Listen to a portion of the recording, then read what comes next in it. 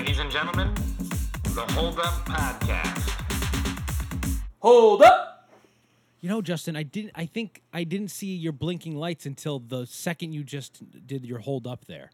I didn't see them activated. Oh, there they are. They're there. Your lights it's just in the background. not as pronounced because I have the main light in the room on. Gotcha. Turn it off, How man. you Make doing? it moody. Yeah, they do make it moody, right? They move around with his voice a little bit. It's a lot of fun. Yeah, it's very fun. I mean, if I could reach my light switch, I'd turn them off for you guys so you can really get the experience, but maybe later. Okay, maybe later. Maybe that's a second segment thing. A little Yeah. bit, behind the scenes. You're going to turn your lights off. And it's getting. Oh, wait, are you going now? I'm going to do it right now. Yeah, okay. I figured. Oh, wow. Look at this. Okay, we're back. Oh, all right. Yeah, and the light sort of adjusted nicely on the webcam. I think it'd look very nice silhouetted, though. Can you give us one more? No hold offense, up so we can Justin, see but it? like the color. Yeah. Oh, what did you want me to do? Turn Just off give me all my another- lights? No. Just give me another pop, another hold up pop. Oh. Hold up! Yeah, look at those shine in the background. Wow. It's fun. Great $12 investment, let me tell you. I'm John Stenning. Justin Adam K. We are joined by Neil Guliano. Neil, thank you so much for being here today. Welcome to the show. Thank you very much. Looking forward to it. Yeah, we're going to break down some things that you liked when you were a kid. I hate to get too far ahead of ourselves. We're going to talk about a specific album in just a bit from a specific band. Usually that's how albums work. They're from specific bands. They're not from, like, general bands. That would be weird if that's how it worked. I don't know, Justin. I mean, that's kind kind of the California Raisins that we did. That's like just not a... Yeah, but they were specific- kind of a band. Yeah, they're kind of a They- band, they but were they also covers. are doing covers, so they Yeah, were right. different bands. Yeah, no, we're going to talk about a bunch of originals in a little bit. But Neil, we like to sort of paint a picture of our guests and sort of talk about the type of media, the type of content they were into growing up. And, we are going to talk about music, but for you, was it mostly music, movies, TV? How did that sort of shape up for you? It was actually mostly video games for me growing up. Hell yeah, nice. I grew up kind of just really liking just time to myself. I had a hard time kind of making friends in a lot of ways, and for video games, it was just like not only the release, but it was like that was just the entertainment for me. And in particular, like when I was younger, so should we jump ahead to like what the album is exactly? Yeah, go Are we ahead. gonna save Go that? for it. Yeah. So the album we're going to be talking about today is Hybrid Theory by Linkin Park, and I was 7 years old when that album came out. So at the time when I was a kid, in all honesty, like the only music that I really cared about was music from the video games I played. Like if like it either was something that either had like a good melody or I can't even remember anything that like had lyrics in it, but it was just that was like the only thing that I cared about when it came to music. My dad, he played stuff that was on like 92 Pro FM for Rhode Island natives, like basically like pop and like soft rock and popular kind of music like that. But my mom, she played 95.5 for Rhode Island natives, and it was more like kind of like hard rock or like just rock in general. Sometimes like some new metal came in there. And it was actually like, I honestly cannot remember anything that I liked back in the day until all of a sudden I heard Hybrid Theory by Linkin Park. That was like, for some reason, the album that made me actually interested, being like, oh, I think I want to listen to music now. And was that- Yeah. Oh, no, go ahead. Well, yeah, was that something that you heard on BRU? Because BRU, for me, 95.5 WBRU was like the first like cool radio station, at least. Like, because 92 Pro FM was very mainstream, right? Then there's like 94 HJY, which is like classic rock. But 95.5 was like contemporary alternative music. It was not up to me. It was actually my mom. And so I actually asked her before I actually came on, being like, hey, how did this actually come about? I knew that it was from a CD. We used to drive me to school in Newport. It was around like, I don't know, maybe like a 20, 30-minute drive. And she always just wanted to play like her music that were from her CDs in the car, and she owned Hybrid Theory. And she got it because she heard like a couple of singles on the radio, and she was like, oh yeah, that's probably a reasonable thing to invest into, because it's back in the day you had to pay for all of the songs. That is of, like that whole story you just told. Freaking crazy. That's. I heard some singles on the radio, so I went and bought the CD. Man, people don't do that anymore. It's unfortunate. No. I remember when iTunes first came out, and they had like the advertisement being like, "Why pay if you only want one more song?" And no, why pay the full price if you want one song?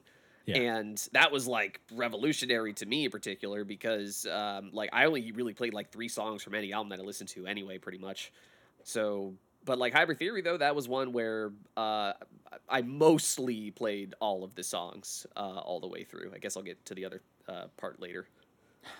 Yeah, so like what now this sort of being like the first album that you actually said that you liked on your own volition, right? Not that you necessarily came across it on your own, but you sort of made it your own. Is that right?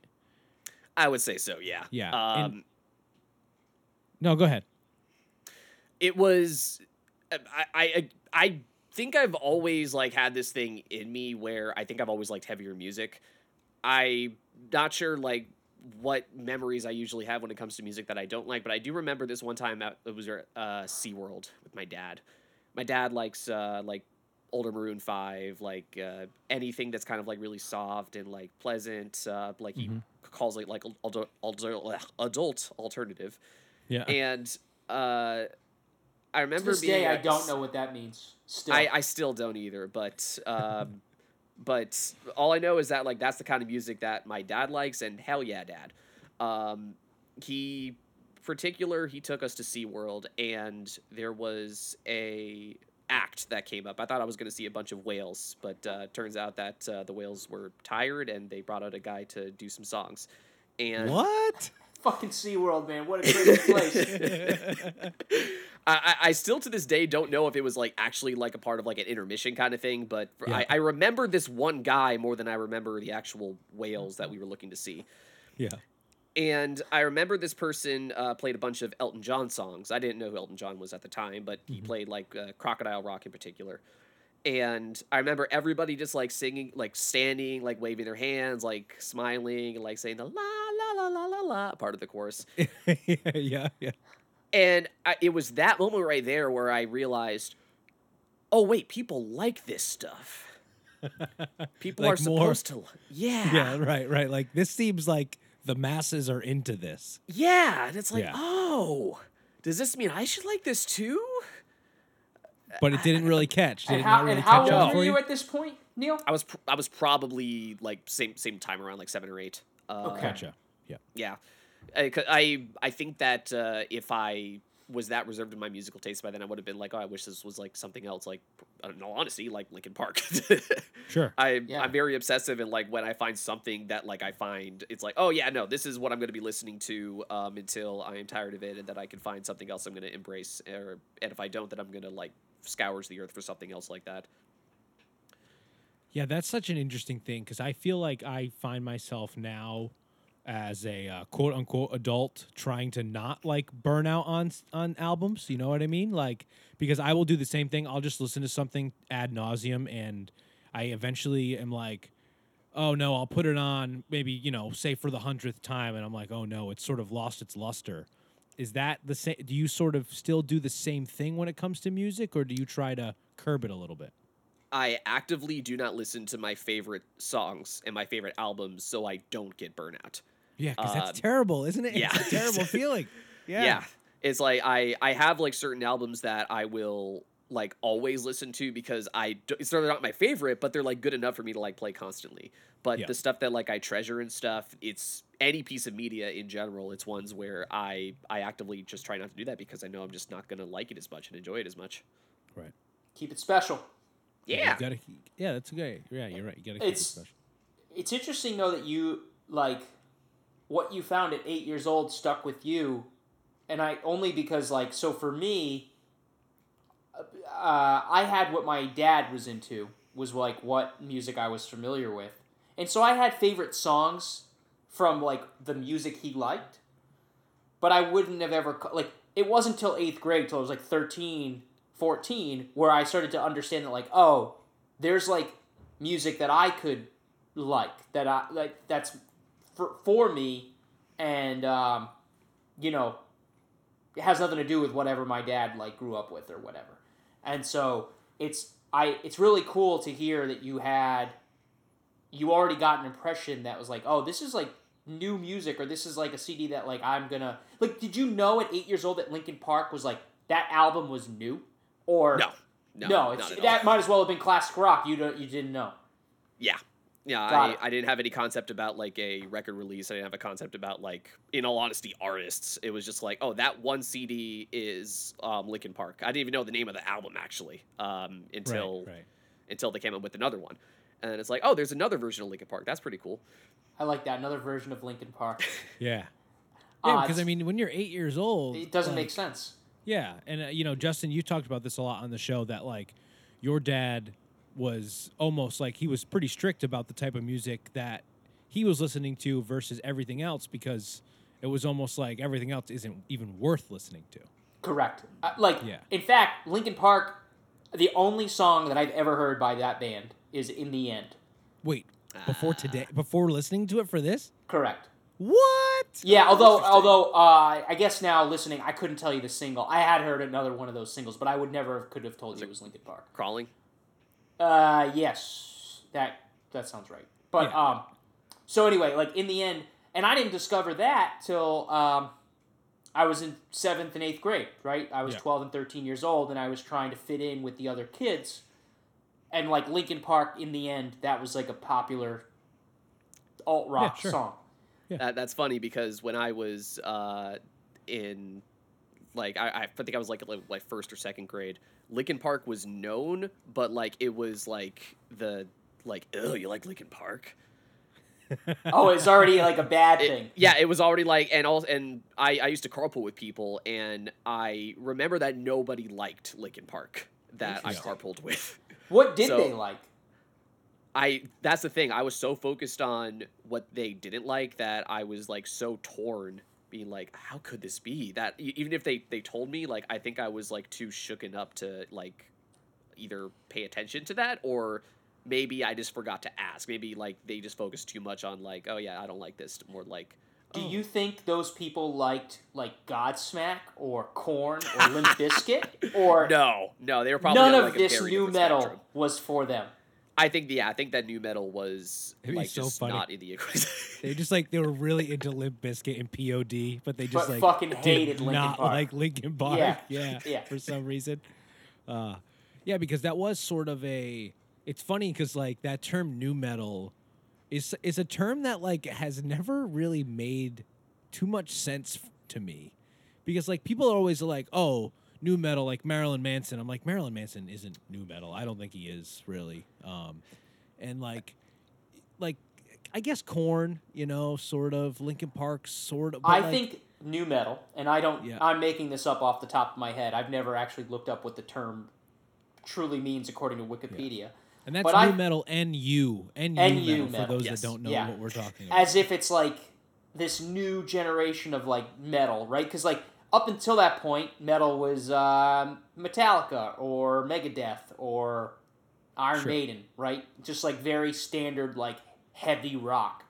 So to me, new metal like wanted to make the heavy rock, but also was very influenced by very modern at the time, hip hop. And electronica, that's sort of and a little like, bit of electronica, right? So now it's like, oh, can we combine all of that into something? And we got new metal. So we got that. That's a pretty accurate way to kind of say that. I think that like the main thing was like kind of more or less hip hop rhythmic influenced metal, or and all those some bands people had don't even say metal too. Turntablist in the band. Did Korn have a turntablist? Yeah, don't they? I think so. Yeah. Oh wow. I think they do. Maybe they don't anymore. I think a lot of bands like abandoned that at some point because like what do we have we're paying someone to scratch records right now? I mean Incubus still does, but like whatever, right? Who knows? I don't know if they still keep those people around or make them play something else. Is Incubus still doing stuff? They are, but it's not great. Well, it's fine. It's fine. I'm not going to say. I still listen to whatever they put out, but it's fine. It's not as good as it used to be. Yeah, fair enough. Neil, were you into other new metal type of bands at the time? Did it sort of like springboard you into more bands like Linkin Park? Because I know now, working with you now, that you continue to listen to heavier music, right? I mean, sometimes, maybe not sometimes, maybe all the time, you're in the studio before I am, and I'm pretty sure I've come into a silent studio, but it sounds like Meshuggah has been blaring in there, and maybe the reverb is still being carried around the studio, because you politely will turn it off once other people come in the room. But I know that you do continue to listen to heavier stuff, right? That is very true, and so in fact, actually, when it came to Linkin Park, the trend did not actually go towards new metal. Yeah. So I don't know, I was probably maybe around like 9 or 10 at this time, and Hybrid Theory was out for a while, and then basically when I wanted to listen to something, I had to convince my mom to borrow one of her CDs. And that turned into, hey, Mom, can we buy this CD? And then she's like, I don't really know about that. And then, like, it kind of had to be a mutual thing that we both liked altogether. Yeah. And then somewhere around the lines, like, I was able to convince my dad, who didn't really know the stuff that I was listening to, would be like, hey, this is something that I want. So that actually turned into first Disturbed, and then to Static X, and then 18 Visions. Nice. Basically, hell like, yeah. 18 Love 18 Visions. Visions. Yeah, what was that? What was that album? Obsession? Yes, I love that album. Like, I actually- Pink and Black. Yeah. either self-titled, actually. Self-titled.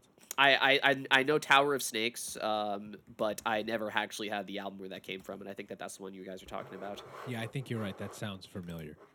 I'm Yeah, looking so it up, interesting. I'm Not very necessarily curious. too much new metal. 18 Visions, I would almost call like post-hardcore screamo. Yeah, Yeah. like I think I would basically just glorify them as like total metalcore in this kind of case. Yeah, right, right. So yeah, like it actually, like I never actually listened to any other new metal bands. The closest was I wanted a Limp Bizkit album, and my mom was like, I don't know, I don't really want to buy this for myself. And that was like, Yeah. okay, well, I guess I'm not going down new metal anymore. And then I guess Disturbed. Thank God, your mom was, saved you. That's what I'd like to say. I think so. Yeah, it's funny. I do want to say this for the first and foremost, though. Like, so I will say this to anybody as well too. Like my taste in music today are very odd. And like when it comes to like if anybody or like, hey, if you enjoy this thing and you like it, that's awesome. Hell yeah. But I know what I like, and I've gotten to the point now as well too, where I like, yeah, it's not for me. It's not that it's Right. bad or anything like that. Because like when it comes to metal, at least, because so after like Disturbed, and like all that other kind of stuff, like now today I listen to like Black and like Death and Black, or like Black and Death metal, and like particularly in like those kind of like weird kind of corners of like the metal community where like there's like only like 10 people that actually listen to a certain kind of album. It can get pretty elitist, and I just want to say like, hey, just you know what you like. Yeah. And I know listening back to Limp Bizkit now, it's like, oh yeah, no, this was a lot more influenced on the music that I wasn't really into more than the music that I actually liked at the time. Yeah, chocolate starfish and hot dog flavored water. If people's parents were letting them buy it based on the title alone, like it was something that my mom would have let me buy. I remember my friend in elementary school had it, and we would like listen to it at any time. But this was like, and maybe this has happened in other eras, but I feel like there were multiple albums when I was around the age of like 12 to 14 that like parents were just throwing out. The Marshall Mathers LP, Limp Bizkit.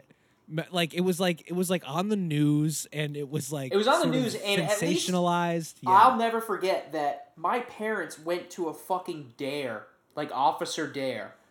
About music. For After music? it was like it was like an at night program at the school, but I don't know if it was like through the town or through Father Doyle, like the school I went to.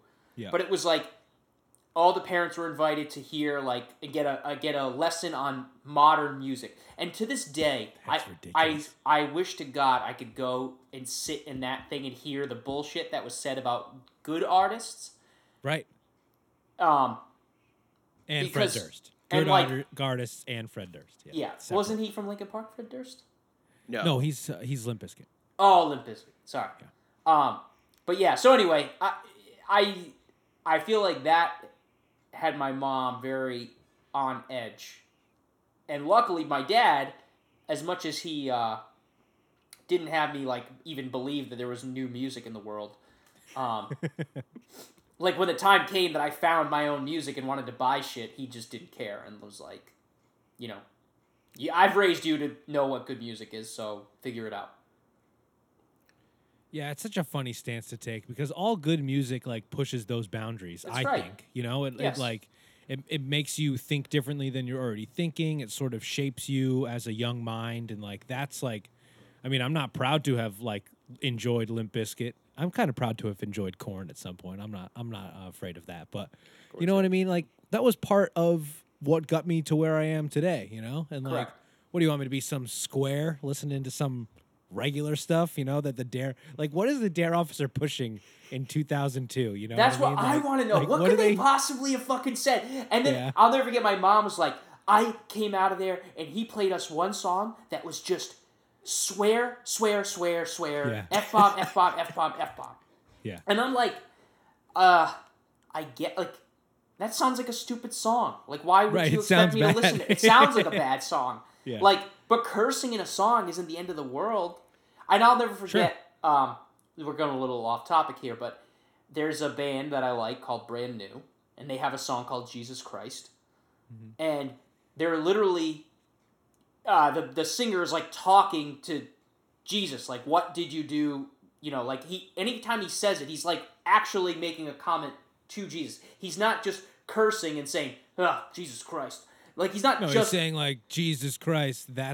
Yeah, and he's talking to. He's Jesus, talking right. to God, right, or whatever. Uh-huh. Yeah, sure. And I had that song on in the car with my mom one time, and Yep. she was just so offended. And I was like, "Why? He's just like Right, talking he's about not how using he's the Lord's name in bored." vain. He's just talking to Yeah, him. yeah. He's talking about how he's bored and wants to know what Jesus did when he was in the fucking rock for 3 days or whatever the hell. So like, I just never get, like, parents don't hear that, or I mean, Right. a lot of people. I don't want to say parents. A lot of people just hear the one bad word in a song, and that's it. It's not. And they dismiss it. That's right, it. which It's is garbage. unfair. That's ridiculous. Yeah, that's ridiculous. Looking back on it right now, I like the kind of music that I was listening to when I was, I think, we're like 13 or something. That started to be like Slayer, and that was the album "God Hates Us All." Hell yeah. I come from a Christian family, so like I Us always too. hid Oh, that yeah. one. No one knew, Yeah. but like, and like looking back at it now, it's kind of like, yeah, I don't think that changed me at all. It did not influence me like whatsoever when it came to my personal beliefs. It influenced like my decision making and stuff. It was just cool to hear him just like be really angry, and that was kind of what I liked about that too. And Yeah, that's what you need at 13. You got anger Yeah. and you don't know what to do with it because you're a Yeah. ball of hormones and you're trying to like get your fucking emotions out. Like that's it's a release. yeah. Sorry, Mom. I love Cannibal Corpse, and I want to have this T-shirt where a man is holding a jawbone like it's a knife. And that doesn't mean I'm a bad person, Mom. It just means I like right. to listen to Cannibal Corpse. Jim Carrey likes it in Ace Ventura. Why can't I like it? That's right. That's right. Yeah. Exactly that. Yeah, The best which scenes is of all time with metal. it is truly one of the best metal scenes of all time. And I love that Jim Carrey was like, "Listen, I love them. We need to put them in this movie." Yeah. It's so good. It's so good. There's I feel like I've mentioned this on the podcast before, but Neil, have you ever seen the TV version of Pet Detective? No, I'm not. There's like a whole additional Cannibal Corpse scene that's like not even in the deleted scenes of the way. yeah. Yeah, it was like added for the TV cut. It's strange. Yeah. when that Oh, happens. that's awesome. Wait, is it? Yeah. Is it? Wait, did you say it was animated? Nope. No, it's Oh, just wow. it's only So seems it's- to be in the TV version of the movie. It's not even in the deleted scenes on the DVD I have. Ah, that is so cool. Yeah, like it's when he's being chased by the two like muscle guys for Finkel, and Yep. he ends up like going on stage, and then That's the in other the real version. Oh, is that wait, one that's on there? yeah, no, that happened. Yeah, in that's the in the one that legit I saw. version. He goes and he headbangs up on the stage. He's at the concert. Yeah, Stage but guys. yeah, Yeah. he staged. That's Alright, the so scene we're talking about. then there's an additional scene, and I'm just not remembering what it is. But You're I a get, regular movie detective tonight, huh? yeah. Yeah. But anyway, I took a shot, but I was wrong. But anyway, I guarantee you there's additional scenes with Cannibal Corpse that I had never seen before, and I was like, this is crazy. I need to check that out. 'Cause that's a Matt Barnes era as well too, where Yes.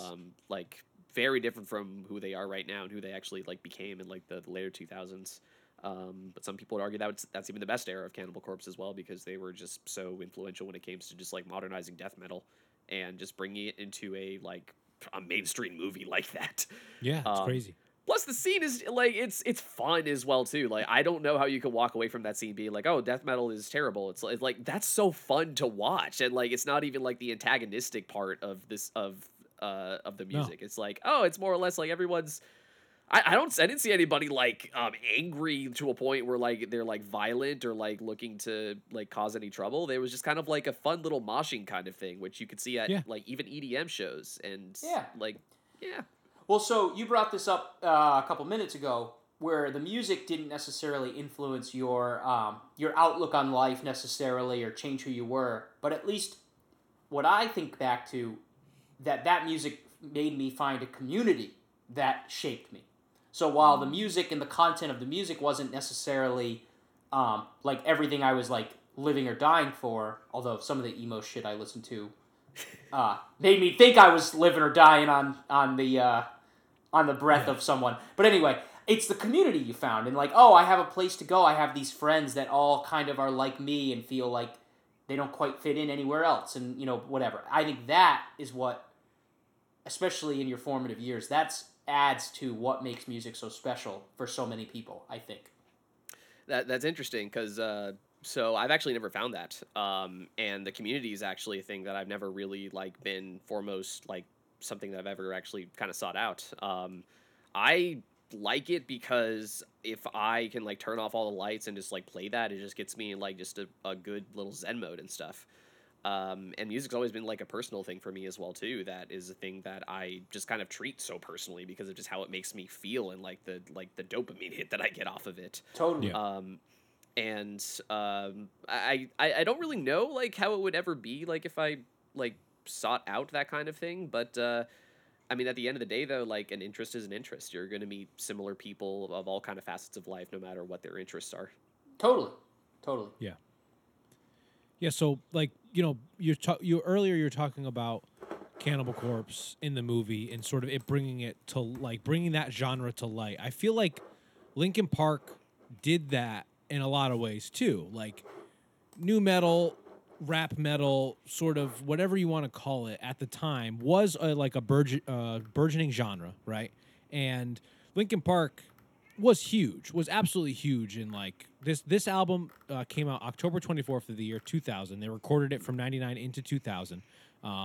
Came out through Warner Brothers. It's like 40 minutes long, right? We listened to it in anticipation for the for recording here tonight. And it really, to me, was like, it might have even played on 92 Pro FM, some of these songs. We're talking about going back to like those sort of local radio stations and how we said like 95.5 played like the alt stuff and 92 Pro FM played more like mainstream. This might have like bridged that gap a little bit. Would you say so? I think within the end and crawling, they definitely did. Yes. I think that, looking back at this as well, too, before this kind of thing, I did a little more research about, like, okay, how was the album created? What was Linkin Park like back in the day as well, too? And, like, just looking at, like, the record sales and, like, the numbers, like, for a quote-unquote new metal band to kind of hit these kind of strides, even back when, like, overall, like, you still had really popular things that were hitting, like, the top charts. It seemed that Linkin Park was this one kind of weird instance where it was able to transcend multiple different audiences. And I think with In the End in particular, that song, it was a ballad that also, like, ticked a lot of boxes that fit the new metal genre, but also, like, even, like, this quote, I keep on saying soft rock, but I don't think that that's the actual name for it. But I mean, it might be. Yeah, not necessarily like. I know what you're saying because this is not so like. You're not saying Linkin Park is soft rock. You're saying the other stuff, right? Right. Yeah, it's like you could fit in with those kind of bands that were back in like the early 2000s and 90s that were kind of transitioning to that more kind of like modern, like popper kind of rock that everyone seemed to be kind of forming a band for. And at that time, right, you had music that was like your top 40 did have some rock in it. Sure. Now that's pretty unusual. Like the only rock band in the top 40, like pop radio is like that Led Zeppelin knockoff. Those kids. Greta Van Fleet. It was the exact same band I was thinking of when you Yeah, said they're that. the only one in Yeah. recent memory that have been like Sure. a band that Sure. have like really cracked that tier. Otherwise, but like back then, like interesting, newer, diverse bands Yeah. would still crack that, the top 40. Like the real top, like the overarching top 40, which is now generally considered pretty pop oriented. Yeah, I agree. I And, mean, like- I don't know. Maybe I don't necessarily follow those sort of charts as well. There's got to be some other bands that are like, Oh. what is that? What is Mumford and Sons? They're like a popular band. They're like That's like a band. Yeah, they're like a band too. But Yeah. I think like It's few and far between. It's though. few and far between. But back then, like if you were, I think people were more open to rock music back then. That's what I'm trying to say. Sure. And not for nothing, right? At this point, Hybrid Theory is 11 times platinum, which is It's crazy. That's crazy. Wow. The It has album- sold they- 27 million copies worldwide. Yeah, they won Grammys and stuff. Yeah. Yeah. And it's, considered like some of the like it's still considered one of the best albums of the 2000s and of this generation. Yeah, it's well received. And it's really like, like I said, it's the first time I listened to it for this. And it's like a good album. There's not much to. It's not my style of music necessarily, but it's there's really not much to criticize about it. It's like totally a legit album, and kind of sad. It's to me pretty obvious that the lead singer there was cry for help even back when this album got made, and no one seemed to care, or maybe he that's the turned down thing. help. I don't know. That's the thing that Chester Bennington is the lead vocalist. Like the guy who sings on that album. There's two vocalists. There's Mike Shinoda, who's the person who does the rapping, and then Shinoda, who does the quote unquote singing. It kind of changed later down the line. And first of all, I recently just seen the music video for Paper Cut literally right before this episode, like 10 Yeah, I minutes just watched before. that too. Yeah. I had no idea that was even a thing. I'm very detached from like who the actual art is from the artist, because I usually like just focus on the music part. And like Chester Bennington had a history of being abused and even like sexually abused when he was a kid and even like a teenager as well too. And some of those kind of songs people say reflected that, although Mike Shinoda was on record though saying that the songs don't really have a particular thing when it comes to Chester Bennington from Hybrid Theory. It's more or less an album about emotions. Sure. I think that like you could kind of interpret those both ways. I agree. Yeah. I think that when it comes to making music in general as well too, it's easy to like generalize. Oh, this is definitely about this. This is definitely about that. Right. But the performance though from Chester though, that was the first time I was ever exposed to somebody who could scream, and like from that I didn't understand what he was saying most of the time, but I emotionally kind of connected to that, and that kind of just the energy from that, like it almost felt like it was like just from frustration or like sadness, and it's one that I'm not sure if I connected with that part or if I just really enjoyed it, but it's definitely like an influence to the music. Yeah, it's interesting that you say that because I definitely listened to music for years that I didn't necessarily understand what the people were saying. But that didn't mean that I would eventually go and like look up the lyrics, but like you get hooked on just the sound and like the power of it, and like you said, like the sort of the raw emotion that is behind it. And that like was something that totally spoke to me personally, was like just like being able to express that emotion in that sort of way. And it's like, yeah, now that I think about it, I feel like this was like the first stuff that they're, for me too, like with like actual screaming, and because music didn't really, like metal didn't do that. Like thrash metal, Metallica, they didn't do that. You could pretty much understand what's being said, but like this is just like, yeah, like totally jumped me off into like that genre of like screaming and like screamo music and like metal and that sort of like path for me personally. And like Did you continue to listen to Linkin Park after this album? Oh yeah. There was so Hybrid Theory. That was like the first exposed, and then my mom liked them so much that they came out with a album that was actually a remix album of Hybrid Theory called Reanimation. Reanimation, and it was not only just Hybrid Theory, but it was also like some bonus tracks and some demo tracks that didn't actually go onto Hybrid Theory. And this one was pretty much coming from a electronic point of view, where they kind of like, it's a remix, obviously, like, so like they still had like some of the elements of like the guitar, the drums, and the vocals and stuff, but sometimes they would like go into there and either add additional verses from, at the time I had no idea, but some pretty prolific rappers. Black Thought is on there. Yeah. Pharaoh Monk is on there. Even and like Jurassic 5. Yeah, it's so like I think I ended up liking Reanimation more than I liked Hybrid Theory, and that sort of was even before I was into like hip hop and rap as much as I am now. Like that sort of stuff, like even Jonathan Davis like was rapping on that, the guy from Korn, like a lot. Yeah. Like, oh yeah, I liked Reanimation a lot, and that was such an interesting like take on, you know, an album that I already enjoyed, but then you're like, oh wow, this is cool because it's like a remix, but there's like different tracks, there's extra verses, you know what I mean? It's like there was a lot of new stuff to listen to, but it still felt familiar at the same time.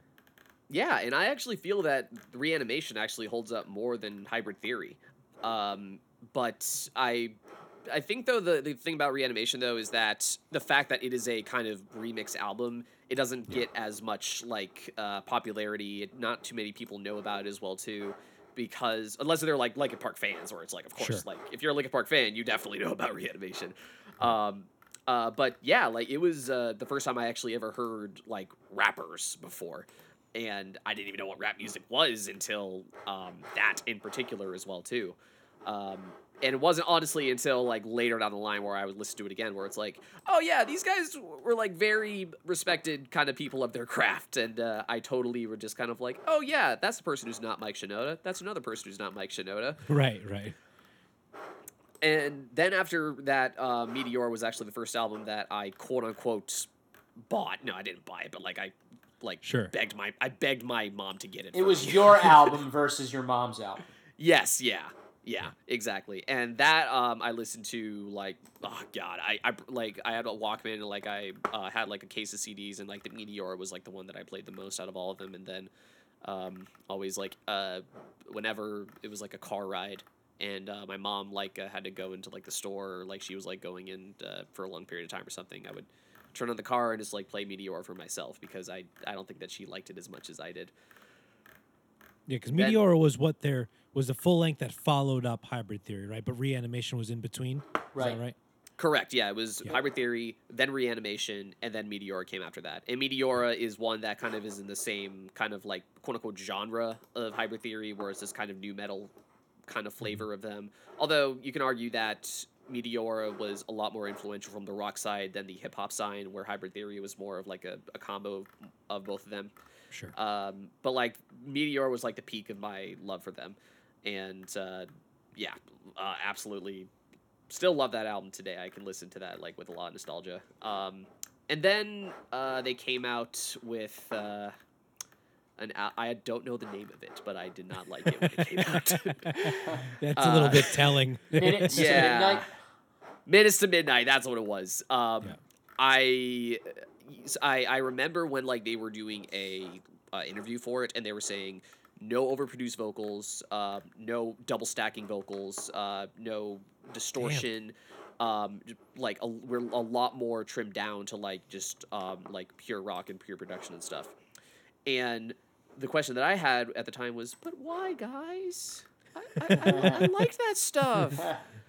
And I felt so betrayed. I couldn't, like, I bought it because like it's like at the time it was like, oh, like no, of course they're my band. They're like more Linkin Park. Yeah. And like I was very disappointed as I listened to it. Probably like a lot more than somebody who was disappointed in an album should. But I don't know. I was like a teenager at the time, and it was like at that point you can see artists as somebody who like is like an influence to you, and It's like, well, I don't like it, but I guess I'll do it for the band. And then that pretty much stopped right there. I think after Minutes to Midnight happened, I think that's actually where I went into like a lot more of like of a. Actually, no. So actually, after Minutes to Midnight, I actually got into hip hop for a period of time because I had some friends at the time that were into hip hop, and that was just kind of a progression for me. So for probably until 2012, it was pretty much only exclusively listening to hip hop. I like didn't listen to any rock. I didn't listen to anything related to that as well too.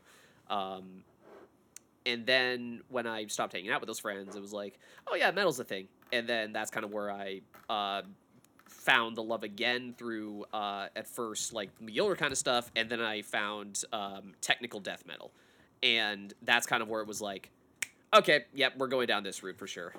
Like Necrophagus in particular, the Faceless, Spawn of Possession, Spawn of Possession and Curso. It was a amazing album that just kind of like got me down to like, yeah, so there's like metalcore, there's like popular kind of stuff, and that's great, but there's like these really weird guys who don't make music for any money for some reason. Right. They do it because there's something in them that just makes them want to become incredible musicians and just scream. It doesn't make any sense whatsoever. It feels like that you're being dragged into hell. It feels like that you're on fire. It's awesome. And then it was like, yeah, sign me up for that. That sounds great. And then the more something was more aggressive, the more something was like darker, like the more I was drawn to it. Maybe it was because I was like so suppressed of any kind of rock for a very long time. And then that kind of came down to listening to more grindcore, love anything related to like even just like a fusion of black and death metal, because I like the aesthetic of black, but I like good production though. I don't like things recorded on a cell phone. Nothing wrong with it. It's totally fine if it's your kind of cup of tea. But it ain't yours. Yeah, it's not mine. And the reason I chose Linkin Park is because I feel that a lot of things that I liked about the early album, though, like that was a precursor to things that I like about metal. Like I like good mixing for the first and foremost. There's a lot of metal that I think does not have as good mixing. I also like, in all honesty, I like sometimes if you go overproduced, if it sounds like it's produced. There's this, I'll try not to like talk too many random names, but there's this album by Rings of Saturn, their deathcore band. And they have this album that they have gotten really criticized from the metal community for, called Dinger. And the reason why is because the guitars are actually sped up. They played at half of the speed of what they were actually able to play on the record, and then in post they sped it up, and basically it sounds like it's impossible for a human to play. And they're great musicians, first of all. They could actually play the stuff live as well, too. But I loved that like alien kind of sound when it came to it. Yeah. Because, like, why not? You can't comprehend it. Why put like, especially when it comes to art? Yeah, why put limits on it? Why put it on why put it in a box and say no, you can't do this? Because it's just art. That's all it is, you know. Like I think there's people get caught up on shit like that when they say like there's this sense of like, oh, they can't do it, like they can't play that way, so why are they doing it that way? But it's like, well, I mean, did they ever say they could play it that way? Like they're trying to push boundaries and do something weird. They're doing cool. different stuff. Now, should that any artist say, oh no, I can play like 1,000 beats a second, and that's really me, and then it's not really them. Yeah, fuck them. But if they're like, yeah, we did this because we wanted to fuck with it and just like do what we wanted to do. It's for us. We know. We're not saying we could do it or whatever. It's like, yeah, who cares? Who cares? But people get caught up on that shit and like, they're not into it. I think it's in the same vein where it's if you want to sound as authentic as possible as well too, to like what actual musicianship is.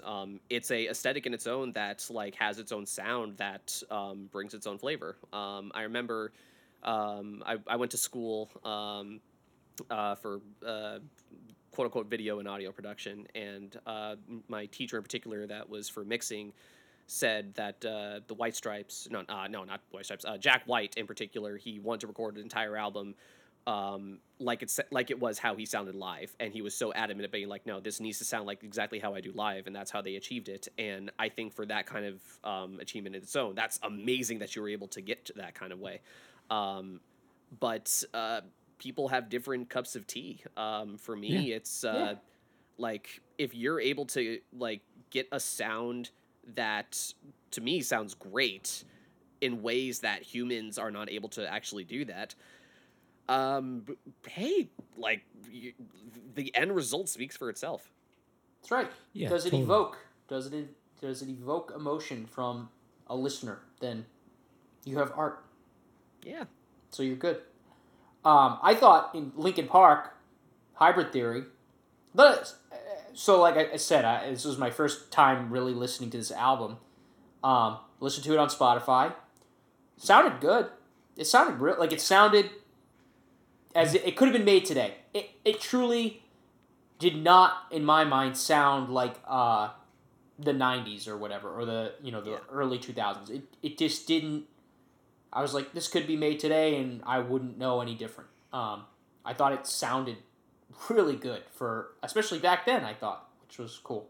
Yeah, it's one where I don't know how many times I listened to it before this episode, but I pick on something where it's like, oh yeah, I like this because of this, and I like this because of this. And one thing is that I feel in like metal or like rock in general, one thing that I find very important that I find is very neglected in the mix sometimes is your bass and being able to read your bass within the mix. I think especially for modern listeners that are very much into hip hop and pop music, the bass is a very important part of it, especially when you're playing it at a larger kind of venue. And that is like one of the first and foremost kind of things that you can read in the mix, even more than the guitars in certain ways that you would listen to it. And looking back at things like Metallica, for example, like Metallica's a great band, but they have certain albums such as Injustice for All where you cannot read the bass whatsoever in the mix. And It's to almost me, non-existent. Yeah. yeah, it feels like it is non-existent. I've listened to it like I don't know how many times, and like it's like, oh no, it's there. You just have to. No, it's I disagree. It's not there. But also though, like when you test something on like different sound systems, like if I'm going from like my car to my headphones or like just on my phone, if it could sound good on everything, then I think that's an amazing testament to the actual mixing of the thing. And like for the I feel that they had a really good one as well too if it's lasted for this long. Yeah. Yeah, the production value I think is really strong, and it sort of is like its own type of production, which I think really makes it stand out. I think that's sort of the thing to me that like makes it feel like it. I hate to say it, but feel like it does hold up. You know, I hate not that I hate to say it because I'm negative on Linkin Park, but just because we haven't quite gotten to the question yet. You know, but like it totally like did its own thing in terms of like the mixing and the production because it was sort of towing this line between multiple genres and like doing new things. And yeah, like it's crazy when I do like, because I only have memories from when I was like 12 to 14 about this album, you know? So like my opinions on music weren't necessarily shaped yet. I didn't really know what I was doing. I mean, I'm 32 now. I still don't really know what I'm doing in general. You know what I mean? So like, it's like looking back on it, you're like, oh, okay, this was like, I listened to this all the time because it was good, not just because I was 12 and I didn't know any better, you know? Right. It was like, it sort of reflected with me in that way. And going back and listening to it, I was like, oh no, like, because Linkin Park sort of is a punching bag or was a punching bag for a long time. Maybe not necessarily now in 2020, but like, I think that they still are. they still in are. 2020. Yeah. You're right. Yeah. I don't know, Mike Shinoda or Shinoda.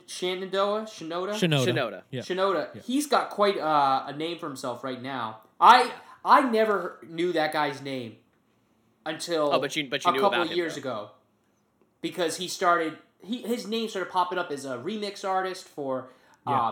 He did something with Deftones. He's doing a remix on the upcoming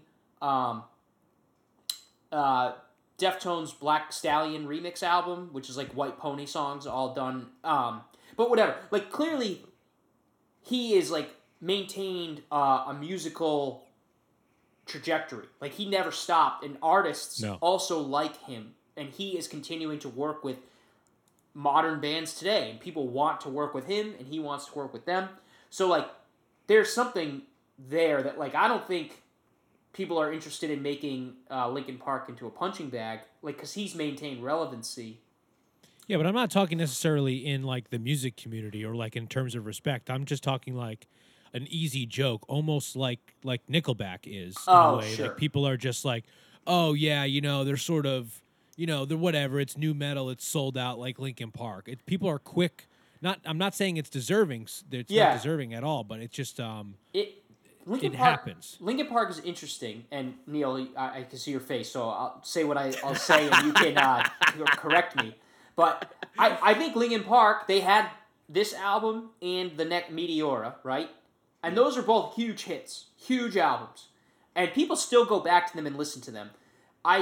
Granted, I don't really know like about anything that came after that. Like as far as I know, they could have just stopped, and Mike Shinoda could have kept going, and like that's what people know today. They kept on going for a while. In fact, 5 albums. Some people would even argue that Minutes to Midnight is actually their best one, depending on your kind of stance with the band. And I think that I think Minutes to Midnight was way ahead of its time, and I think that album is a lot more influential on the modern rock landscape than anything else. It was just such a genre switch for a lot of people. Sorry, go on. Oh, so I was gonna say. So then you think about like Limp Bizkit totally fell off, right? Does that band even exist? I don't know. But Korn, Marilyn Manson, those bands, they kind of, as far as I know, make more or less the same music they made then. They make and if now. Not, they improved on it. They improved on it. Korn added dubstep to like new metal stuff as well too, and Marilyn Manson like has rode along the train for like like any kind of thing that could even relate to like quote unquote rock or like hard rock or metal. Right, and then you think Deftones came out at this era, right? Yeah. And there's actually I got like a lot of Deftones vibes in in this Hybrid Theory album, and then like look at Deftones, right? Like they like were like we need to get rid of this new metal term, like we don't. Right. And they did, right? And they survived because of it. Right. Absolutely. And they're a band, like, I guess that's what I was kind of getting at, is like, Deftones get a lot of credit for that. With every album, they push boundaries on their latest album. They're always pushing it. They're sounding different than they did on the previous album. Granted, you don't hear that about Linkin Park, but maybe that's, I mean, you mentioned that Minutes to Midnight did make a huge swing in a different direction, and people might say it's their best, so I guess I don't know. But I was thinking, like, Linkin Park, Korn, they had their huge hit, and they still have their fans that they had from back then, but they don't seem to be collecting new fans, as far as I could get a sense. I think that could be the same with Korn, but I think Linkin Park, though, through their entire base, like, they changed their style quite a bit. I think that you're always going to have your, like, well, they changed their style quite a bit, and I think that they still were able to maintain somewhat of a new fan base because they appealed to a lot different audiences with their later releases. They lost me completely, but that's fine. If you want to change your music up, you want to change your style up, then like, hey, do you. But I think with Linkin Park though, even after like they came out with like their like hell, they went like basically full electronic for some of their later releases. Their live shows, they were still playing Hybrid Theory stuff. Because that's a lot of why people came for them. They I think got the most popularity from that kind of stuff, and I think that's always going to follow a band like them, unless if you like are an artist that kind of transcends your time, where you like are able to reinvent yourself like every like 5 or 7 years and still stay relevant. Yeah. So I don't know. Is there anything else that we want to chat about in terms of? Oh, go ahead.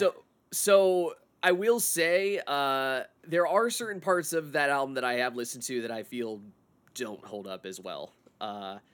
And I think that, like, as I was listening to it, I think it was, like, the first time revisiting it where I realized, oh, this is a lot cheesier than I remembered. And I think, actually, like, In the End was one of their best singles. It was, like, their most prominent single. I hate In the End. Did you hate it then, or you hate it now? I hated it then, and I still hate it now. Got it. It is definitely, like, overtly in your face, kind of like, man, there's, I agree. It's a pretty shallow song, I think. People, I think the criticism is for new metal. I think it's really whiny. or it's like it's really kind of like with a mix of like being a little bit too like in your face with a bunch of also like whiny that I think people could kind of like see like, yeah, like we get it. Your mom didn't want you to give you Oreos when you were a kid, man. Like suck it up, it's fine.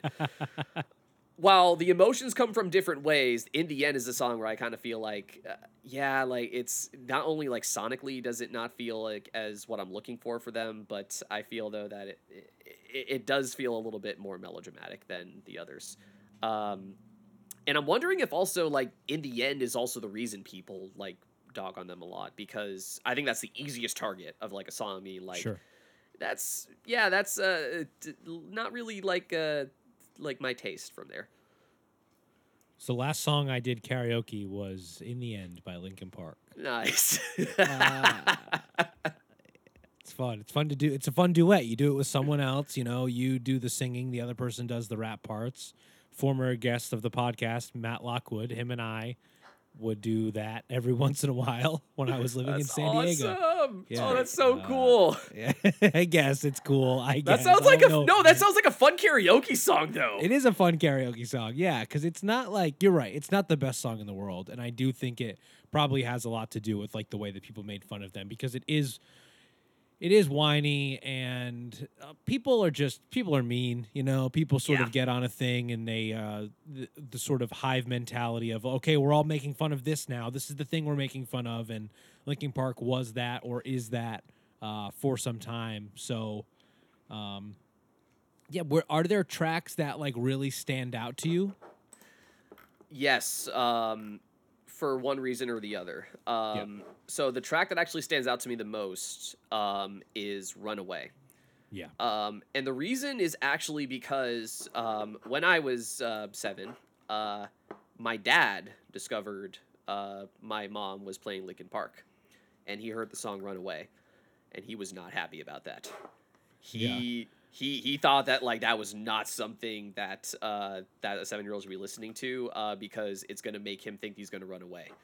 Yeah. So I like honestly still now I take a lot of people's opinions very seriously when it comes to things that I don't really know. And if an adult authority figure is telling me like, hey, this is a bad song, and I never heard of anything about, oh, that's a bad song before, it's like, oh wow, that probably is a bad song. So whenever I listen to Hybrid Theory, I intentionally skipped Runaway because I thought that was actually going to like corrupt me in a certain way. Yeah. And listening back to it, it's like, how would I have run away as a 7-year-old? Like, right. You wouldn't have gotten very far. You would have came home. You would have gone around the block and go, yeah, I don't really got a plan. Yeah, it's like, how do I afford rent? At first, I need to get a job, and there's no way I'm going to be getting a job at 8. Like, how am I going to be able to get food? I'm probably not going to get food I'm even going to like as well, too. I don't even know how to cook. It was just not like a feasible kind of thing for me to do. And listening to the song, like, it's obviously metaphorical. Unless if Chester Bennington wrote that when he was a kid, and it's like, okay, like Runaway is actually one of 3 songs on Hybrid Theory to have been written by the original lead vocalist, Mark Wakefield. Mark Wakefield, yeah. Yes. Yeah. Yep. And interesting about that as well, too, is that so recently the Hybrid Theory came out with the 20th anniversary edition. Yeah, that was a crazy box set. I've like looked at that box set just to look at it, because it's like fucking bananas how much shit is in that box. Yeah, it's like not only does it give you like a bunch of other things like different photos as well too, and like you like it has like a track listing that like spans it's like for 9 4 discs. hours. Yeah. It's 9 CDs. It's multiple LPs, because there's regular Hybrid Theory and then Reanimations in there. Yep. And there's demos, a third LP there's rarities, of there too. Yeah. And you listening to the older kind of stuff, like pre-Hybrid Theory, the band sounded like it could have been a very different thing. It actually sounds like a lot more generic nu metal, in my opinion, than the specific kind of style that Linkin Park went down, where they kind of went a lot more towards like the emotional kind of rock-oriented kind of thing with nu metal. And it also brings a question to me where I'd actually like to ask you guys this. So you hear a lot of Mike Shinoda rapping, and it's very different than how he did in Hybrid Theory. Do you guys think that Hybrid Theory, Mike Shinoda is a good rapper? It's very like, it's, no. No, not a good rapper. No. Does it fit the music? Yes. It's very much like maybe say like it doesn't seem very well thought out. The rhymes are very simplistic. You know, it's very like A B A B A B sort of stuff. A lot of rhymes at the end of lines. And I also think that he benefits from the fact that they do trade off a lot between the rapping and the singing, that he doesn't need to necessarily put together 16 or 32 bars. He puts together maybe 4 or 8 bars, you know, and then he sort of goes away and Chester comes back in, you know? So, like, when I specifically think of, like, the rap verses in the end, they're so basic. They're so basic. It's unbelievable, you know? Very simple. Why try... Yes. I think he's a good music. I think he's a great musician, and I think he understands music super well, and that's why, like, you know. Justin, I don't think he's going to listen to this. I don't think we need to be worried about offending him. No. I do think he's a good producer, and obviously, like, that's a what I legend think and has worked with legends and all of that. But yeah, I don't know if he's the best rapper by any means, but he must. I know he's not the best rapper. I will go out on a limb and say he's not the best rapper. But I just mean, like, it's not whatever he's doing though, people respect because he works with everyone in the music industry in all kinds of music, the top of the best in all kinds of styles and genres want to work with him. So no one, you know, I guess what I'm trying to say is, like, you think about Vanilla Ice as a rapper and you're like, fuck him, right? Like, people just like, he's not a good rapper. He is like a white boy trying to do something he shouldn't do, and like that's that. Like, no one feels that, you know, I don't think anyone thinks that way about Mike Shinoda. Well, I think it's more complicated than that. Like, you don't, like, maybe working with Mike Shinoda is an absolute dream, you know? Maybe he's, like, you know, that's what I like to think, is, like, he's probably really great to work with. He's probably a great collaborator, and that's why it goes a lot further than just what we know as people listening, like, 10 steps separated from him. We don't know him as a person. I'm not trying to, like, discredit his creativity or anything, but, like, he's definitely not on my top 50 of rappers, you know what I mean? Like, he's not, he's far from that. When you just look at it in that sense of, like, being a rapper, being a lyricist and rapping, he's not at the top. But that doesn't say anything about, like, the rest of his career and his talents or anything like that. Yep. Yeah. So the reason I also bring that up, though, is because I don't actually know the answer to that question, because I can't ever objectively look at it anymore. Because he was the person who exposed me to hip-hop. He was the person who exposed me to rapping. So do you listen to his other stuff, like that Fort Minor? Fort Minor, yes. Yeah. I still cannot tell you if he's good or not. I don't know. It is, like, physically impossible for me to give an opinion, because, like, it's like ingrained in my mind that, like, that is how it should sound. And I will say this, like, listening to Reanimation, he's outclassed in certain parts, especially against Jurassic 5.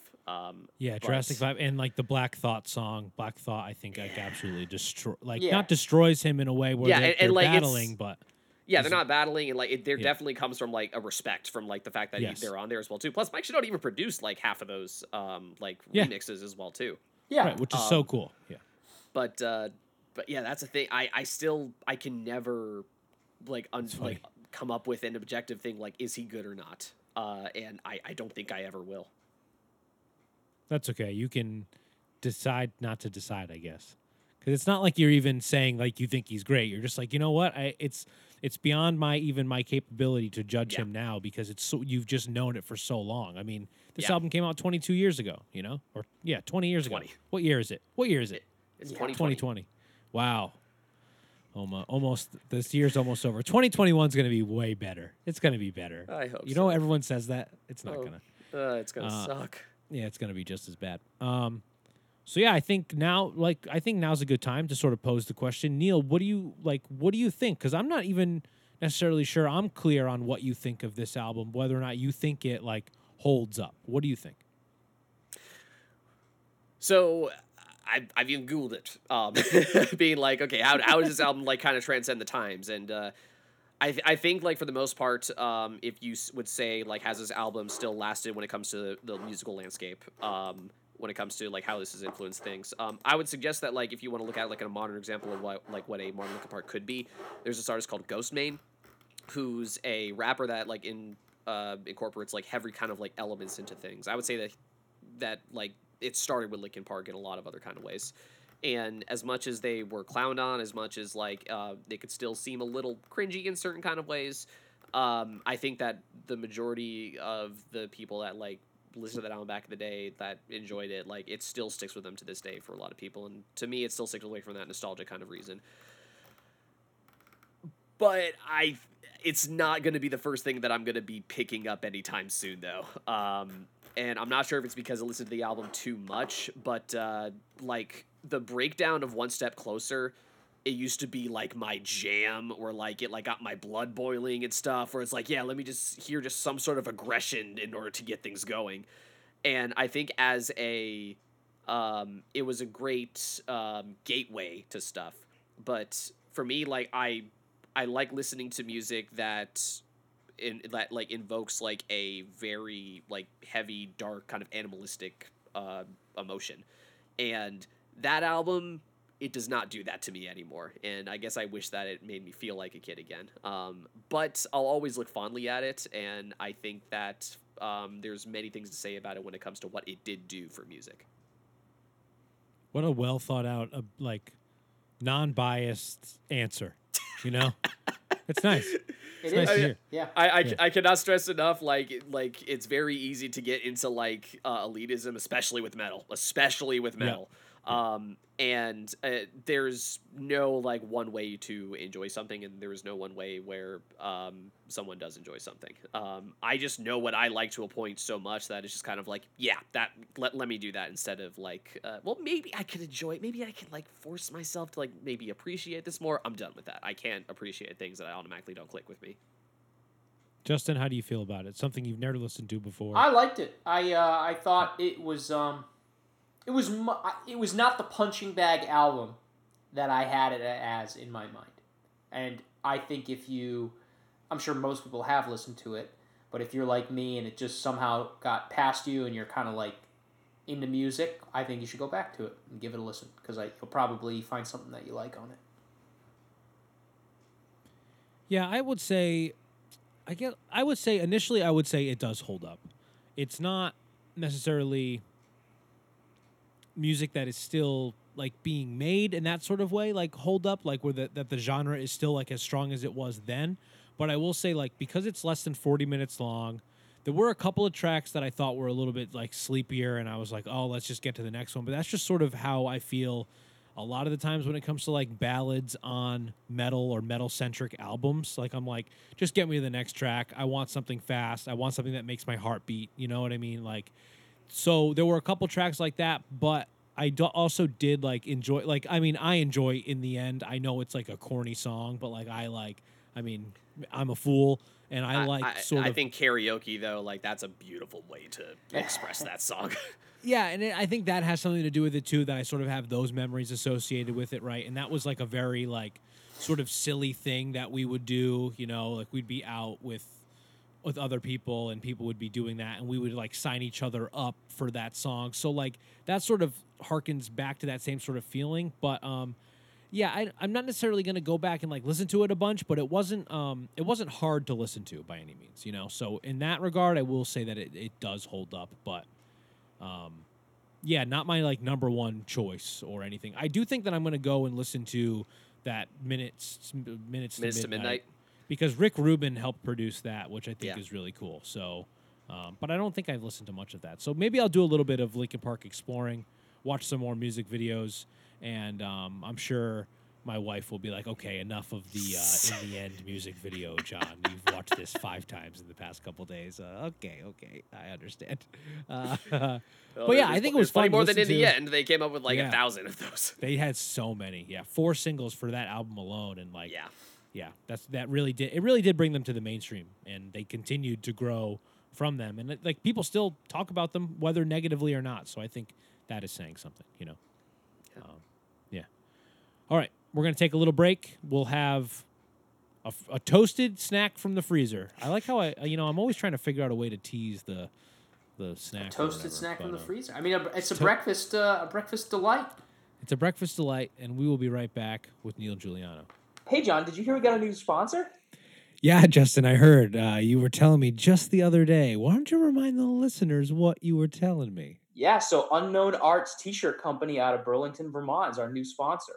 Yeah, that's cool. You can find them. You were telling me you can find them all over social media at Unknown Arts, right? That's they also right. Have they have a website, unknownartsstudios.com. But more importantly, their Etsy shop, right? Yes. So etsy.com/shop/unknownarts. And from there, they have tons of T-shirts and shirts and other apparel that have custom designs made by artists all over Vermont, and I think of all over the country. And if you use our code HOLDUP5, yep, HOLDUP5, you get $5 off your order. Yeah, and I'm wearing a cool shirt right now that they gave us. It's so nice. It's very soft. It's very comfortable. Yeah, great shirts. Check them out on Etsy. Use that code HOLDUP5, the number 5, not the word 5. Correct. And yeah, get $5 off your next T-shirt over at etsy.com/shop/unknownarts. And we're back. And as he holds up, he's trying to pose for a picture. Oh yeah, what time is it? So I know what time it was. At 1:21. What time is it? Oh, okay, yeah. You're saying it out loud. Does this method work for you? You've only done this a couple times. It's been great. Because I say it out loud, I remember exactly where it is, and I find the photo like that. Perfect. Well, we're back here with Neil. We were talking about Linkin Park in the first segment. Now we are back. Neil, what are we snacking on? We are snacking on Eggo waffles. Yes. Lego my Eggo. Oh, wow. What a classic. What a great slogan. Lego my Eggo. Right. Frozen waffles owned by the Kellogg Company and sold only in North America, which seems... Really? Yeah. I feel like no other country would want these. They also don't care about breakfast in other countries. That's a wild statement. It's true, though. There's 92 countries or something, right? Listen, outside of the United States, breakfast is not the big sugary treat that it is here. Waffles... Okay. Well, it's not sugary, but it's big. It's big. Breakfast is many things that are not sugary. You ever heard of Belgian waffles? Where do you think those are from? Well, they have Belgian waffles. They don't need Eggos. Okay, but you're contradicting yourself. You realize that, right? You just said breakfast wasn't big, but then there's Belgian waffles. Look, Sweden is big on pancakes, and there's Stroop waffles all over Europe. All right, well, you know what? Other countries like breakfast. I don't really want it for thank me. you. Yeah, there we go. All right, but Neil, fuck, who cares about fucking other countries? We're here. That's a very that's United very States American mentality. Yeah. That's very we're here to talk frozen waffles. We toasted them up before. You sort of said dealer's choice in terms of what were to put on them, but how did you doctor your waffles for tonight's episode? So I have not had Eggo waffles since I was probably a kid, or maybe a late teen. My tastes have evolved a lot from then, but when I was a kid, I was a really picky eater, and I also traveled a lot, and I had to go to multiple families' households and stuff.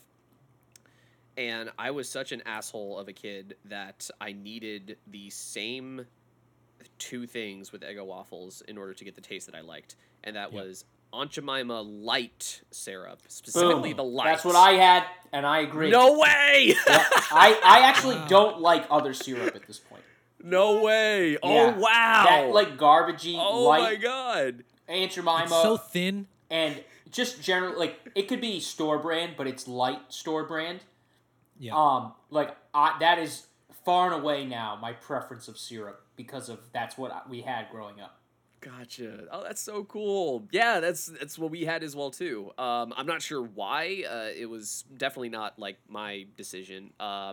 but it was just like, nope, this is the taste I'm familiar with, so it needs to be this exact kind of thing. It did have to be Aunt Jemima though. It couldn't be a generic one because like I would tell. Yeah, I was a difficult kid. And the other thing was I can't believe it's not butter. Okay. For the butter. Yeah. And I think the only reason for that is because my mom just did not have the patience for like getting a stick of butter to spread things, and like I can't believe it's not butter. It's just so much easier to just stick a knife in. So I'll show this on camera as well too, though. Obviously can't see it in the actual podcast, but there's actually a specific way that I always cut the waffles as well too. Oh, interesting. And I cut them So, like go ahead. I took the edges off. It's like, so if you look at the waffle, it is like the waffle's a circle. Well, I took the far left, the far right, the top, and the bottom off in order to have a middle that was a square. And that middle is like the holy grail of flavor. It was the holy grail of flavor because that's where the majority of the syrup and the butter was congregating. Where the edges, they were just like, nah, they're not taking enough of the flavor, so it needs to kind of go on the side, like over there. Yeah, it's a little bit of like a kid with like wanting to cut off their crust mentality. Yeah. Sort of, yes, right? I believe that was exactly. I liked my crust on my sandwiches when I was a kid, but it was like my Eggos for some reason. The other thing is that when I was younger, also as well too, like if I'm going to like somebody's, like if I'm going to like a relative's house, or if I'm, for example, like just like staying in, and I wake up a lot more before my mom and my dad. Then my brother and I are pretty much making our own breakfast, and we had no idea how to cook. So it was just easy just to like oh yeah, they're just gonna make their own Eggos and they'll be okay for the day. Yep. So that's why I chose this, because honestly, other foods that I had when I was a kid, I still eat today. Like my favorite food is actually cranberry sauce, and I have loved cranberry sauce unconditionally ever since. But Eggos, not had this since I was a kid, and. How is digging it? in. Yeah. Justin, when was the last time you had an Eggo? Similarly, not since I couldn't tell you when I truly stopped having them, but I could have had them right through senior year of high school, because they were definitely before I could if I could still have breakfast. I stopped eating breakfast once I left high school, and I started living on my own in college. I didn't eat breakfast anymore, and if I didn't eat breakfast anymore, I don't know. I think so. When I last had Eggos was definitely high school or earlier. And I would do kind of all the same things that Neil just mentioned. I didn't necessarily... I would cut the whole Eggo. As soon as they were done cooking, I would put on the plate and cut the whole thing. And then I would syrup the whole... Because that way, I wanted to feel like they were getting on the most amount... The syrup to get on the most amount of waffle. You know, Yeah, more surface area, yeah. It'll probably be crispier that way as well, too, because you're not letting the syrup sink in as much. So it's not going to be taking the crispness out of it. They definitely get soggy, and I love that. I love when Eggos get so soggy in syrup that they're just eating. It's about the Eggo being a syrup delivery mechanism. Absolutely. Butter and syrup. How do I get this butter and syrup to my taste buds? An Eggo is a good way of doing it. And relatively simple, like Neil mentioned. Throw them in the toaster, throw them in the toaster oven. Especially if you have that. I can't believe it's not butter. It's easy to spread, right? Oh, yeah. I love waffles. I snack on waffles, not necessarily Eggos. There's this very 2020 Kodiak protein waffles that I enjoy. But waffles I've had sort of recently, much more recently than either of you guys, I think. And interestingly enough, I know this is a bit dated, but in June of 2009, Eggo had a 69% share of the frozen waffle market in the United States. 69%. It's actually not surprising. I can see It's not surprising. I would have thought higher. What else because that's really what you think of is that yellow, right? It's that yellow box with the red lettering. It's like the same lettering as Kellogg's itself, but they just spell out Eggo. And I feel like it hasn't really changed. The marketing, the colors haven't really changed over the course of my lifetime, at least.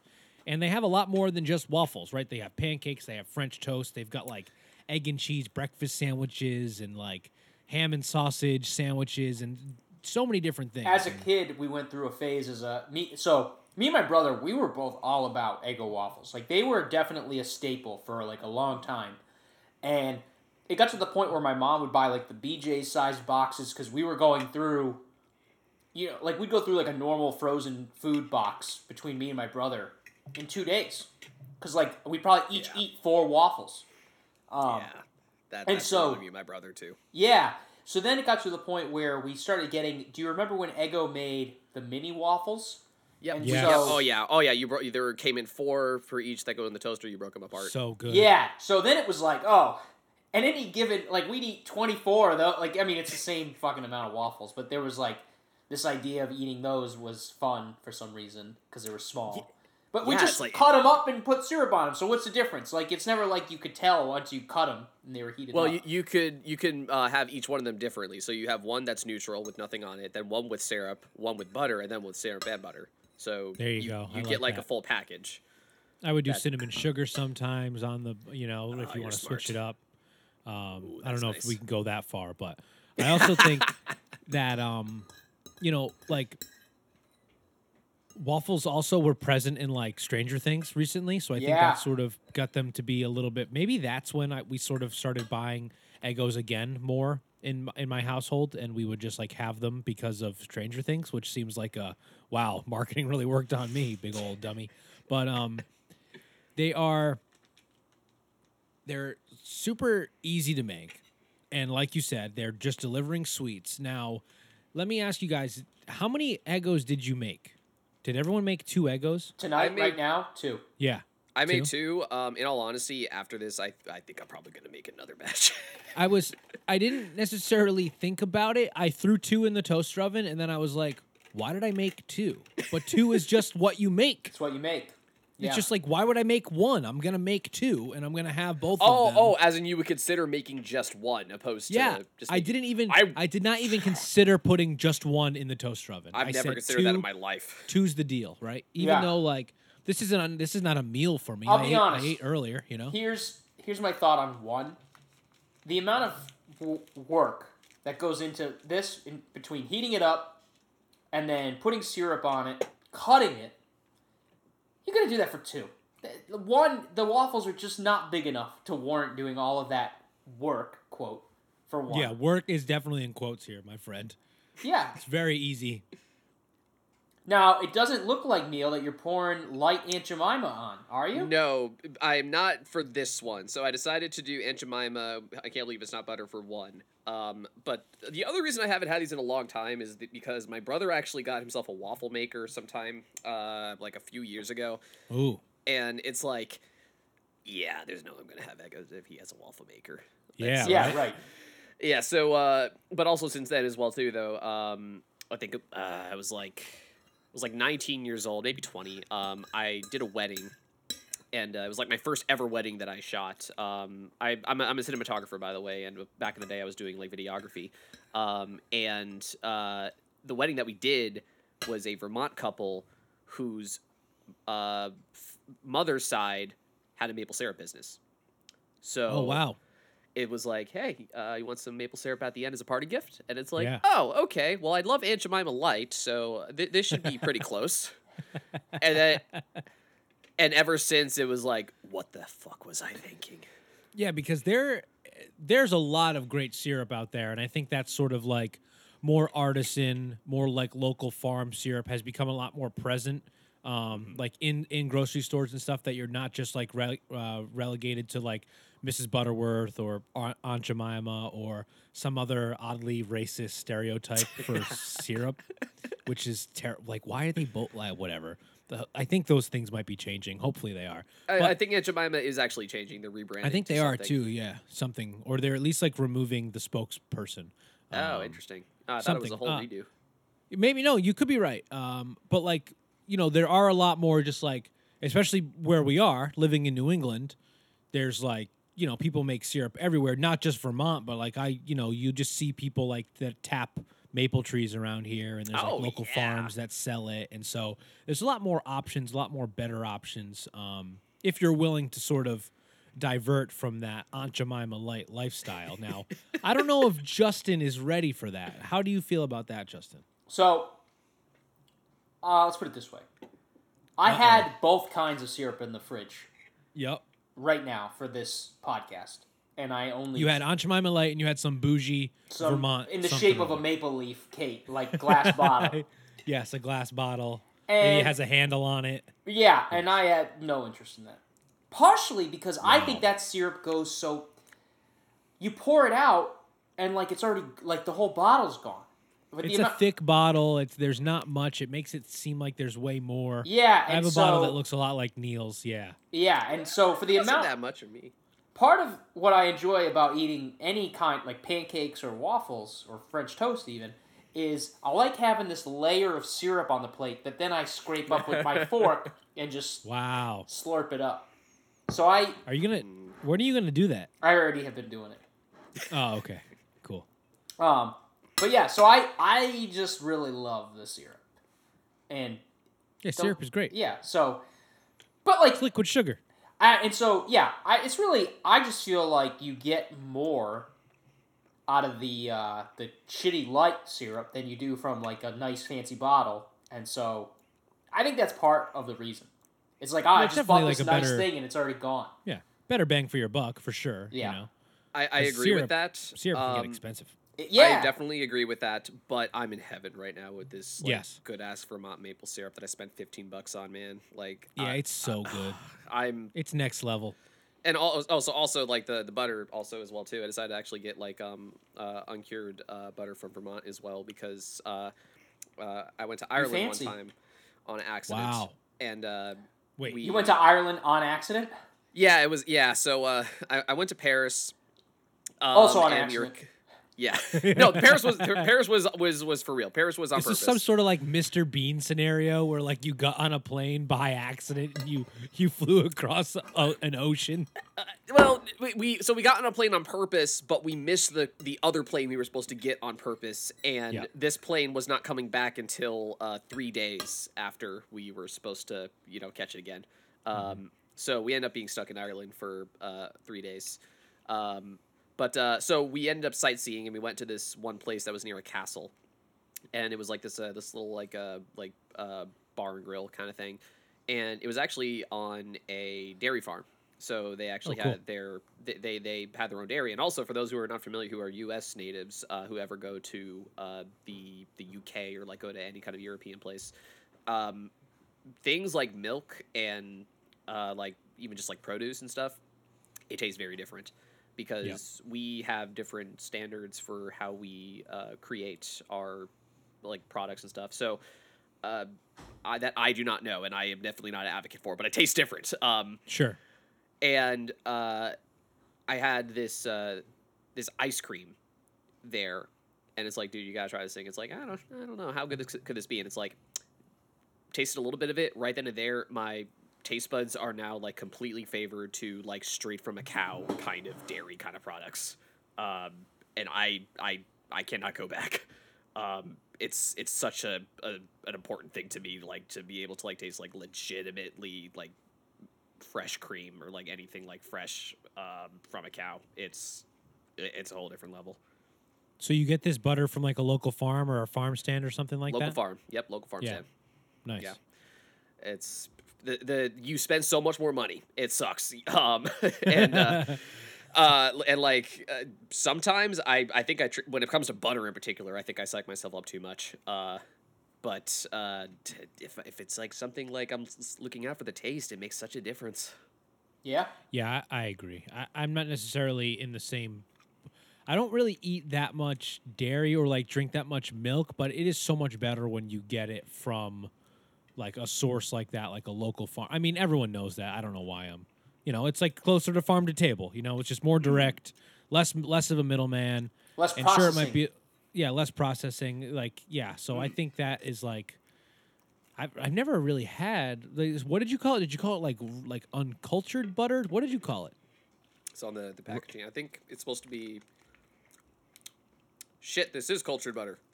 Cultured butter. That's what it is. Yeah. I said I don't know what that. No, I don't know. I don't think you did. I think I might be putting Okay. words in your mouth. Either Gotcha. way, it's funny. I could it's- also it's totally be wrong as well too. But cultured butter. That means it only watches Wes Anderson movies and Yes. like drinks out of pint glasses or something. I don't know what culture. What am I saying? It probably has watched a few Wes Anderson movies on its own. Yeah, right. Yeah, so I have no clue about how this stuff is made. Yeah. I have no clue what the process is whatsoever.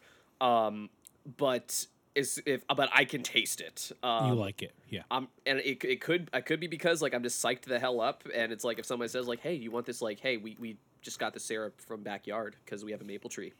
Yeah. If you tell me that, I'm most likely gonna think it's the best thing ever, and I'm going to not think anything of it. But I'm okay with this placebo because I'm living a happier life having these tastes in my mouth right now. Hell yeah. So how did it treat your Eggos? Did it treat them well? Dude, it's oh god, it's like it's so good. I have never experienced this thing with Eggos before, and it's like I have no idea why I ever like enjoyed Aunt Jemima Light so much. Oh gosh, like Do dude, you think you're gonna keep buying Eggos now? No, in fact, so actually, one of the other reasons I don't I don't eat Eggos in general is because for breakfast I actually eat like eggs or like some sort of protein. I try not to have like any kind of like pure just bread for breakfast because I end up just getting too like bloated, and that's not how I want to start the morning. I'm treating this as if I just got some candy, and Yeah, it's like a dessert. This is Same. a dessert. I have like 8 more pieces of candy with this candied maple syrup and some candy butter that I'm going to eat Yeah. literally all tonight, most likely, and not regret a single bite of it. Yeah, Neil, you are no stranger to food challenges and eating a good amount of food. If that's something I've learned from working with you, you do like to go in on them, which I totally can appreciate. And if we weren't living in some sort of like horror hellscape that we're living in now, where we can't see each other in person, I think we'd be doing some food challenges. You know. Oh God, yeah. Who can eat a box of Eggos faster? That would be I'd be down for that. Is toasted or non-toasted? Toasted. Okay, like I'm up for that. Oh yeah, I'm totally up for that. Yeah, so I don't know. it. It's your. I guess you could toast them all at once, but I feel like I wouldn't. I feel like I would. Well, like you'd have to toast them and then like have them down, and it's like, okay, here's your cooked Eggos. 3, 2, 1, go. Yeah, that's what you'd have to do. Like here's a stack of 8, or here's 8 plates or something. Yeah, I like that. Well, like because it's like bread though, you could probably just take like all of them, smush them together, and just go like hum. Okay, this guy, he does. So he knows. He's already strategizing, and if this is a real thing, I'm already intimidated because I need to prep probably because quarantine is not helping when it comes to watching the weight.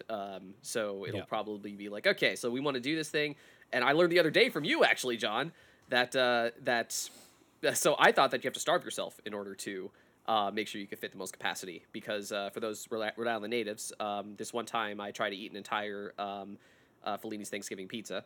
For that, it is basically mashed potatoes on dough with gravy and turkey, dipping in some cranberry sauce, and it's amazing. But eating a full thing was a thing that defeated me. I mean, it's a You big mean like pizza a full pie or a is. slice? A full pie, a full Fellini's pizza. Which, for those of you who know, it's a big pie, big, large, extra large, and then with all these toppings on it. It sounds delightful but heavy. Yes. It is. It's heavy. Yeah. I feel defeated because I wasn't able to eat the whole thing. But then I found out from talking to you, John, that certain competitive eaters, they actually expand their stomach before they go on a contest. Yeah, that's like part of the training. So now that I know that, unfortunately, I'm ruined now because I'm gonna have to do that You're gonna next have to try year. again. Yeah. Yeah. So guess I'm gonna have some friends with the gym after all this is over. But yeah, I'm down with trying something like that though. Yeah, food competitions are fun.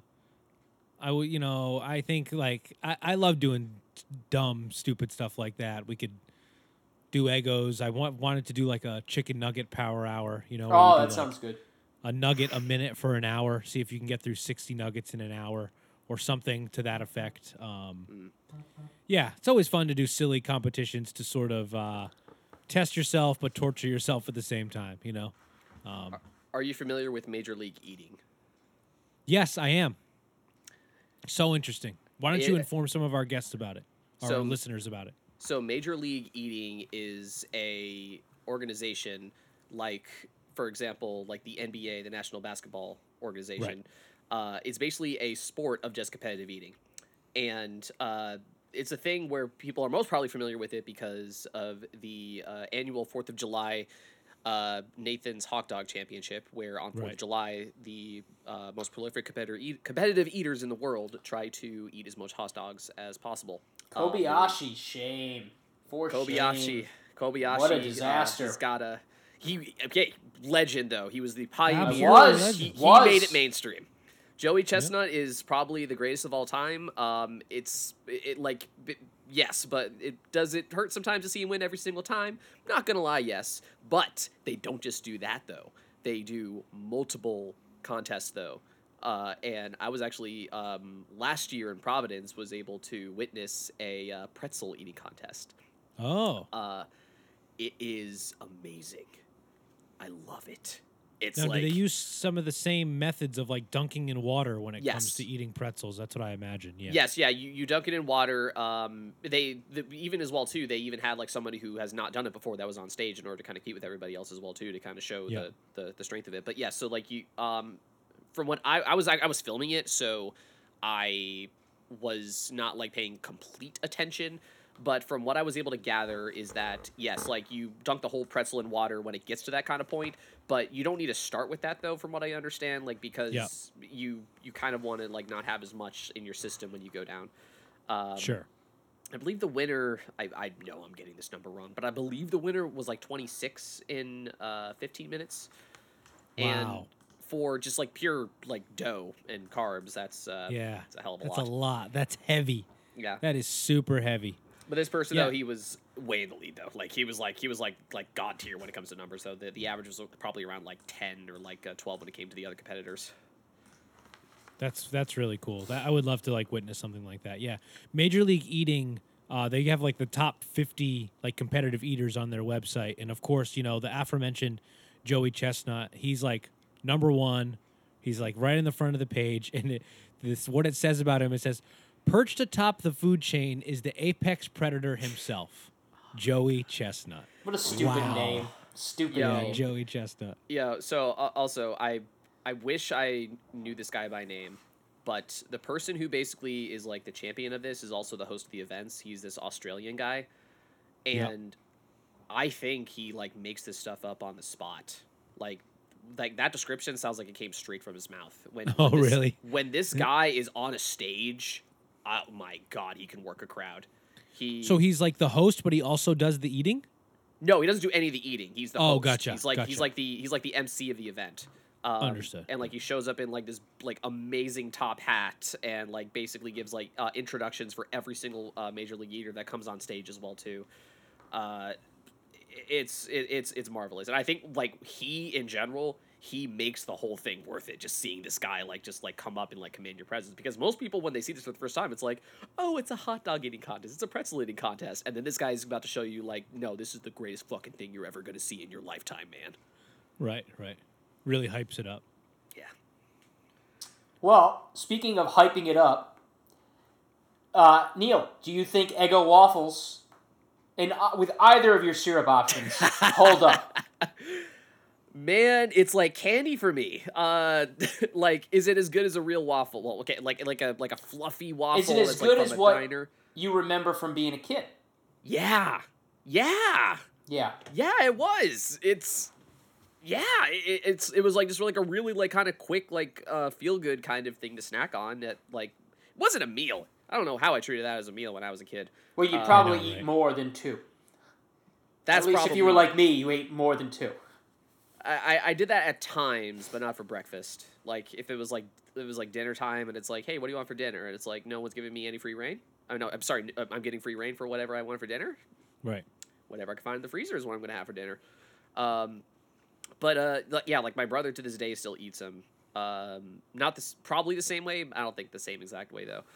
And it's just like just like quick thing just to fill you up, and it tastes good enough. The Yeah. maple syrup though, like this is going by by tomorrow. It's probably going in like the next like 30 minutes or so. Like,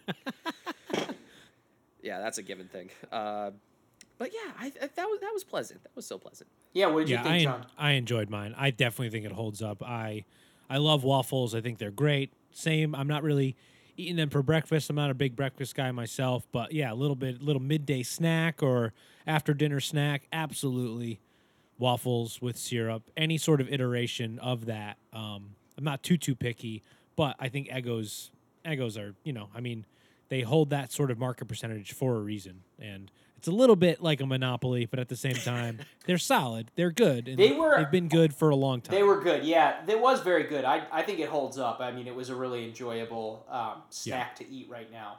I do think they seemed thinner or like even less. I don't know, dude. Yeah, I don't know about that. I mean, they eventually came out with the thick ones though. They did. Yeah, they do have so thick and fluffy. Maybe that's what I should try next time, because I felt like I had toasted it and I was cutting it, and I really wasn't cutting through anything. Oh, interesting. It felt a little bit. Could have been because they were too crispy, but I don't know. But that doesn't. Who knows? Take away Over from the it years, too they much. might have scaled it. Yeah. Sometimes they scale that stuff down. But price point purposes or anything like that. Yeah. But yeah, this was a lot of fun. It's sugary goodness, and yeah, I could eat the whole box easy. Yeah, that's like what's super tempting right now. I'm like sitting here like debating with myself, like, what am I going to eat tonight? Am I going to eat this whole box or what? Stop debating, give into it, Justin. I know. Cool. Well, Neil, thanks so much for coming on. Yeah, Neil. Be sure to follow us on all the majors, at the Hold Up Podcast, and then at the Hold Up Cast on Twitter. You can give us a call. John, what's the number? 401-236-5170. You can leave us a voicemail. We'll throw you on the podcast. Yeah, check out our new sponsor, Unknown Arts. And Neil, the floor is yours. Anything you'd like to say? Yeah, Neil, you mentioned it earlier, cinematographer, DP. I love working with you, Neil. We've worked together a lot over the past year. I hope it continues in these sort of troubling times. But yeah, is there anything you want to plug or anything people can check out, any work of yours? If you want to check out my work, you go to neilguliano.com. That is NEILGULIANO. That's pretty much it. I have no social media. I think you're pretty cool, John. I want to hang out with you, so this was pretty nice. Yeah. I don't have anything to plug. I prefer that. Other people have things that I've shot that could plug that, but I'm just... But we'll have them on the pod.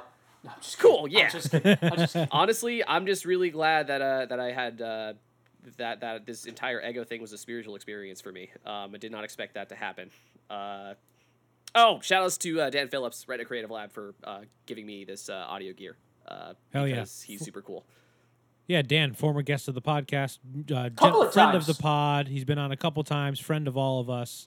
Great guy. I was just thinking Maybe about we the can have you grapefruits because of him. Yeah, he cuts grapefruits in a specific way, which was fun. I think I must have saw his knife. I still have the knife, or I saw a knife that looked like the knife he used to cut, which was this very crazy flower knife. Big, crazy butchered knife. Yeah. Big old knife. I must to have cut saw into a something grapefruit. that looked like that knife, and that's what made me think of the grapefruit. But shout out, Dan. Yeah. Neil, thank you so much. It was an absolute pleasure. Thank you for joining us. Anytime. Thank you very much. Check out the website. Check out Neil's work. And we'd love to have you back sometime, man. This was a lot of fun. Thank you so much. Hey, thank you very much. This was a pleasure. All right. Later, everyone. Bye. Decaf left, regular right. Decaf left, regular right. It's very challenging work.